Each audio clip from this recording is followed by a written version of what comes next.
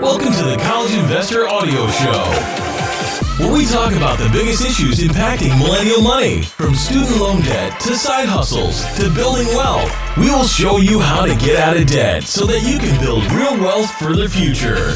Hello, welcome to the College Investor Audio Show. So glad you're here today. Today we ask the question, and then we answer it.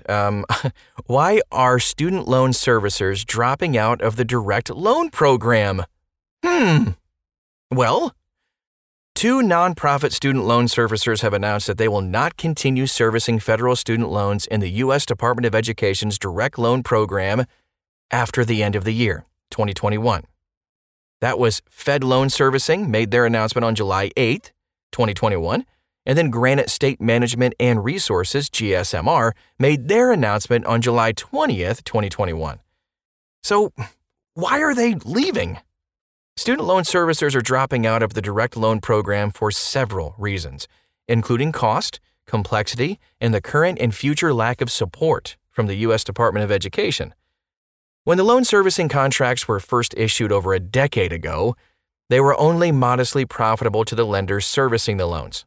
The 2014 loan servicing contracts, for example, pay the lenders 45 cents to $2.85 per borrower per month, depending on the repayment status of the loan. The loan servicers are paid more when a borrower is current than when a borrower is delinquent, of course. The average servicing fee was about $2.04 per borrower per month before the pandemic, and it's about $1.16 per borrower per month during the pandemic. The 2009 contracts averaged about $1.88 per borrower per month. So the cost of servicing a loan has increased since then, in part because of significantly increased training, legal, and compliance costs. The direct loan program has become more complicated. The number of income-driven repayment plans has increased due to the addition of pay and repay. And there are many differences among the various income-driven repayment plans, including differences in the percentage of discretionary income, the definition of discretionary income, the length of the repayment term, the eligibility criteria, the payment caps, and on it goes. And also, whether and how much of the interest is paid by the federal government during the first 3 years, and the remainder of the repayment term. It's complicated. Even just that one paragraph, I'm like, wait, what? And also, more borrowers applied for Public Service Loan Forgiveness, PSLF, than expected, including many ineligible and not yet eligible borrowers. Some borrowers were in the wrong repayment plans or the wrong loan programs altogether. Some borrowers did not work in a qualifying public service job, and then others yet have not even made enough qualifying payments. Some payment history information was not correctly transferred from previous loan servicers. Ugh. Hundreds of change requests from the U.S. Department of Education have added to the cost of servicing federal student loans in the direct loan program. The prospect of future servicing changes, such as the next-gen student loan servicing platform, may increase the loan servicing costs as the loan servicers are required to adopt their systems to interface with the new platform. It's only going to get worse, people. And all of this has served as a distraction from the nonprofit servicer's core public service mission. Any business activity engaged in by the nonprofit loan servicers must support their public service mission. Servicing loans in the direct loan program no longer contributes to that mission from a business or reputational perspective. Yikes. These nonprofit servicers will continue servicing private student loans and continue to operate state grant, scholarship, college planning, college access, FAFSA prep, and financial literacy programs. They just won't be servicing federal direct loans. That's all. Now here's the impact on borrowers. The announcements affect more than 10 million borrowers. This means that more than a quarter of the borrowers in the direct loan program will need to be transferred to a new student loan servicer. Headache? Can you say? That's the word of the day.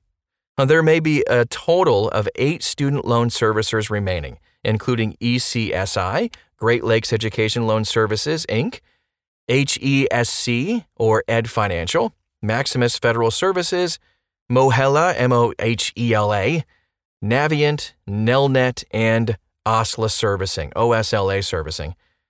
Great Lakes, Nelnet, and Navient service the most borrowers and may have the capacity to absorb a big increase in servicing volume. The U.S. Department of Education may have to bring on additional servicers like Trellis Company. They were previously known as Texas Guarantee Student Loans, or TG, and other state guarantee agencies, especially if other student loan servicers decide to not renew their servicing contracts. The increased volume may subsequently be reduced if some loans are forgiven by the federal government. Forgiving $10,000 per borrower will erase the federal student loan debt of a third of direct loan borrowers. That's nice. Forgiving $50,000 per borrower will erase the federal student loan debt of 80% of direct loan borrowers. Transferring borrowers to new servicers can cause a ton of problems, to say the least, like borrower confusion, lost records, late fees, missed payments, etc. Borrowers who signed up for autopay will need to execute a new agreement with the new servicer. So what should you do if you are a borrower? Well, first, you should confirm that your loan servicer has their current contact information, as the current and new loan servicers will be sending important information to the borrower during the transition. And also, you should save a copy of your payment history, correspondence, and also other student loan records, just in case some of your records are lost when your loans are transferred to a new servicer. Now, this is particularly important for borrowers in income-driven repayment plans and borrowers who are seeking public service loan forgiveness. You can log into the loan servicer's website to download your payment history.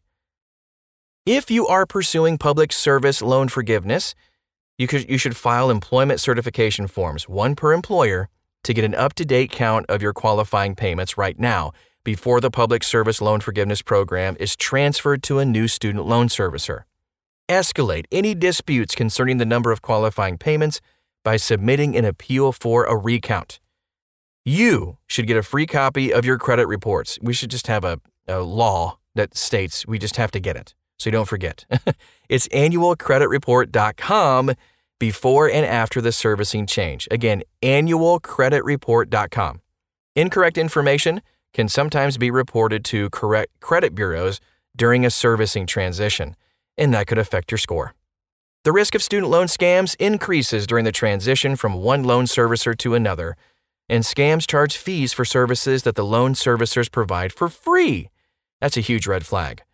You should be wary of any information that does not come from the U.S. Department of Education, your current servicer, or the new servicer, especially if you are asked to pay a fee. That is our show for today. That was a lot of information crammed into 7 minutes. So please reach out to us if you have any questions. You can also check out thecollegeinvestor.com. Type in the name of this podcast. You'll find this article. That way you can read it for yourself, and it might help to capture all the information. We got tons of resources too there as well. Again, it's thecollegeinvestor.com. Thanks for stopping by. We'll talk to you again real soon.